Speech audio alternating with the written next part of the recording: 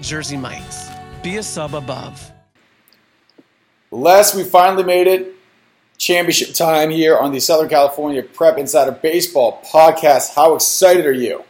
Dude, I'm pumped, man. I get to go sit on 4 games on Saturday over at Cal State Fullerton. It's going to be a blast. I can't believe the season's coming to an end, though, Tommy. I mean, it seems like we just started doing this podcast, and here we are, man, our final goodbyes. It has gone very quickly. We're going to give you all, 7, there I counted it right, 7 divisions for this final podcast because there is only one game in each division because it's finals, obviously. We will start in Division 7. This game is happening at UC Riverside. It's happening Saturday, and first pitch will be at 3:30. Again, a lot of these games, there are games in front of them, so game before permitting. The ideal start time is 3:30 for this one. It is Trinity Classical Academy, and Fillmore is the home team. Man, Fillmore comes in having outscored opponents 37-2 in the playoffs, which is insane, right? I mean, their closest game was a 5-2 win over St. Genevieve in the second round. This is coming from an at-large team from the Tri-Valley League team, Tommy. This is insane, right? This is what playoff baseball is all about. Trinity Classical Academy, meanwhile, they've been challenged virtually in every game, including a pair of one-run wins. Fillmore, to me, though, man, they look like a team of destiny in this bracket. Again, an at-large team making it all the way to the finals. It's hard to root against those guys, so I'm going with Fillmore to win it all. Fillmore will probably have Augustine Osagunda on the mound. He's got a 1.69 ERA, but I like Trinity. The Pfeiffer brothers, freshman Luke hitting .550, junior Andrew hitting .458. Andrew with a 1.05 ERA. He only pitched 1 1/3 innings on Tuesday, so he can come back and start this one if he really wants to. And Tuesday to Saturday, not that big of a deal. So I like Trinity. Next, we go to Division 6. This is a UCR game as well. This one happens at noon. It is Moreno Valley at Poly of Pasadena. Yeah, Pasadena Poly against Mo Valley who was probably somewhere in the 14 to 18 seed neighborhood. I mean, Poly has not been challenged at all in the playoffs, while Moreno Valley didn't have their first road game until the semis. So they won 2 straight coin flips and got 3 straight home games out the chute, which is huge. They did beat Silverado 8-7 in that semi. As the number 1 overall seed, though, it's going to be tough to beat Poly. So I'm going to go with the Panthers, who at 26-3 have had a pretty darn good season. They've been 26-3, but they weren't challenged that much during the regular season. Moreno Valley played some tough teams early. Granted, they lost some of those games, but they had those tough games on the schedule. And for that reason and that reason only, I'm going to go with Moreno Valley. Next, Division 5. This is a Fullerton game. It's happening Saturday. First pitch is 1 p.m. It is Malibu at Temple City. Yeah, Malibu was the road team in the opening round, facing the number 3 overall seed, which makes them the 30th seed in this bracket, and here they are in the finals. The Sharks lost 4 or 5 at the end of the season, and then all of a sudden, here we go. We're hot, and we're in the finals. For Temple City, the Rams, they were not highly seeded in this bracket either, yet here they are. Led by Nico Day on the mound, Rams should feel pretty confident about their chances. But when a team gets on a streak like Malibu has been, man, sometimes they're just really tough to beat. So I'm going to go with the Sharks in this one to pull it out. I'm going to go with the Sharks, too. It lines up pretty well for William Tamkin to be on the mound. He's the Cal State Northridge commit for Malibu. Normally when he's on the mound, they win the game. So I've got Malibu, even though they are the de facto road team. Next, Division 4. This is a Riverside game. This is the night game. It is 7 p.m. It'll be Monrovia and La Quinta. Yeah, La Quinta is a team I saw the last week of the season. They appeared to be putting it all together at the right time. Miles Dillies and Francisco Cordova anchor that lineup that is fast. They're fundamentally sound. They can hit, quite honestly. Their pitching was good, and they should have Andres Arellano going for them, which will certainly help. Monrovia is led by senior Gabriel Arellano and his .477 average. But the Wildcats have 6 other regulars hitting above 300 as well, so you can't sleep on them. La Quinta had to work a little bit to get past a pretty good Windward team in the semis. And I think that experience alone is going to be the difference here, so I'm going to take the Blackhawks to win. I will go the other way. They've got Monrovia's got Josh Delgado with a 1.09 ERA. Again, only threw 4 innings against Hemet in the semis, so he can come back. They've got Julian Gomez-Trijo, who's got a 2.04 ERA. He threw 3 innings against Hemet, so they can duplicate that same exact formula here. They had a great game against Hemet, so I'm going to go with Monrovia here in Division 4. Next, Division 3, it is another Fullerton game. It is the first game of the day. It is the 10 o'clock game. It is Maranatha at LaSalle. Yeah, this should be a doozy, right? It's the battle of Pasadena here. Maranatha is the team everyone thought would be here in Division 3. Their pitching, their offense, their defense, they would play nicely in a higher division as well. I would love to see them, for example, in, say, Division 1 or even Division 2 going against Beckman would have been really sweet. LaSalle, meanwhile, they won 3 games by a total of 4 runs if you take out their 6-0 thumping over Temescal Canyon, who at the time was playing some really, really good baseball. Lancer's offense is led by Ethan Patrick and Brendan Mace, each hitting over 424 on the season.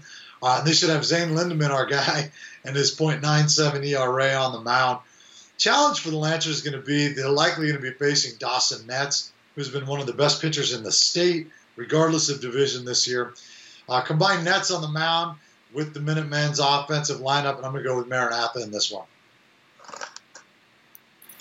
I'm going to go LaSalle. I like Maranatha too. I'm going to mention Marco Martinez as well, hitting .421, 4 home runs, 28 RBIs. They have not lost a game since April 5th.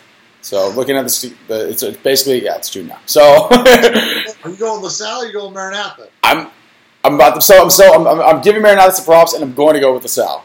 I like Zane Lindeman on the mound. Dawson Netz is throwing a lot in this postseason. We'll see how it goes, but I like LaSalle on this one. Going to Division 2 now. This is the Fullerton game, the 4:30 game. The I guess you would say the sub-headliner. What's the word in boxing? Co-main event. This is what the undercard. The final. Yeah, it is Beckman at Yucaipa. This game to me could be, the game of the day, right? I mean, Yucaipa and Beckman. This is kind of something you and I have been talking about throughout this postseason, and something that we were hoping we'd get. I think, at least I was. Yucaipa went on the road, took down a really good Ayala team. In a game in which the Thunderbirds, they were just the better team that day. I was at that game. Sophomore Jordan Andrade's got a chance to be really special. I mean, he's been lights out this postseason for the Thunderbirds. He was 4-4, including a double that one hopped the wall and started the rally that ultimately won the game for them. Tyson Heaton should get the start in this one. He closed it out through an inning in relief. He looked really good. Beckman has outscored their playoff opponents 33-7, and it hasn't even been that close. The pitching staff's been incredible for the Patriots. We talked about, the law firm of Goldstein, Platero, and Ernst. While the offense has just obviously really produced, Heaton will hands down be the best pitcher they've faced in the playoffs. But based on who Beckman has played throughout the season and in the preseason, his stuff shouldn't come as a surprise.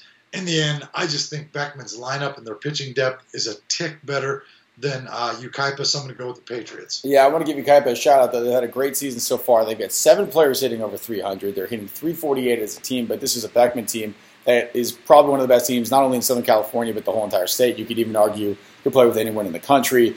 As you mentioned, they've been blowing teams out in the playoffs, which means the arms are fresh, they're ready to go. So it is always very tough to beat a team in the playoffs that's got fresh arms, so I'm going to go with Beckman. The main event, the final game, it'll be at Fullerton. It'll be at 7:30 under the lights. It will be Foothill, Santa Ana, and Capistrano Valley. 2 teams that we definitely expected to be here, right? We totally called this from the beginning of the year. Yeah, I mean, I certainly did not anticipate seeing this matchup in the D1 finals. But you know what? I'm really glad that we are, because there's so many storylines in this game, Tommy. Like for Capo Valley, is this Bob Zamora's final game? I mean, he's been there 41 years as the head coach. There's a lot of rumors swirling that he may retire. Is he going to retire and hand the reins over? Is this Vince Brown's final game at Foothill? Will he take another job? Has been rumored for the last several months. With Capo Valley, will they finish off what's been a dream season with a title? Will Foothill, remain one of the hottest teams in the postseason and send their 11 seniors off as champs? It's just going to be a really fun game to watch and cover. Similar styles through both of these head coaches. Capo Valley, you could say that they slayed Goliath in their 4-2 win against Olu, a game you were at, and, a game that wasn't even as close as that score would indicate. Foothill took down Cinderella, Bishop Amat 7-1. Both teams are very, very deserving of being here, obviously. Both teams have had a couple of breaks along the way. Capo Valley with a couple of walk-off wins. Another little nugget in this game should feature a pitching matchup of Ryan Torek of Foothill going against Ryan Doherty of Capo Valley, 2 guys that will be teammates next year at St. Mary's. Just talk about the ultimate bragging rights, right? Those guys are going to be, talking smack for a few years. Playing for a legendary coach, though, is something players don't often fully grasp. until years after they've done playing for him. But Capo Valley has an opportunity to give legendary coach Bob Zamora one last hurrah.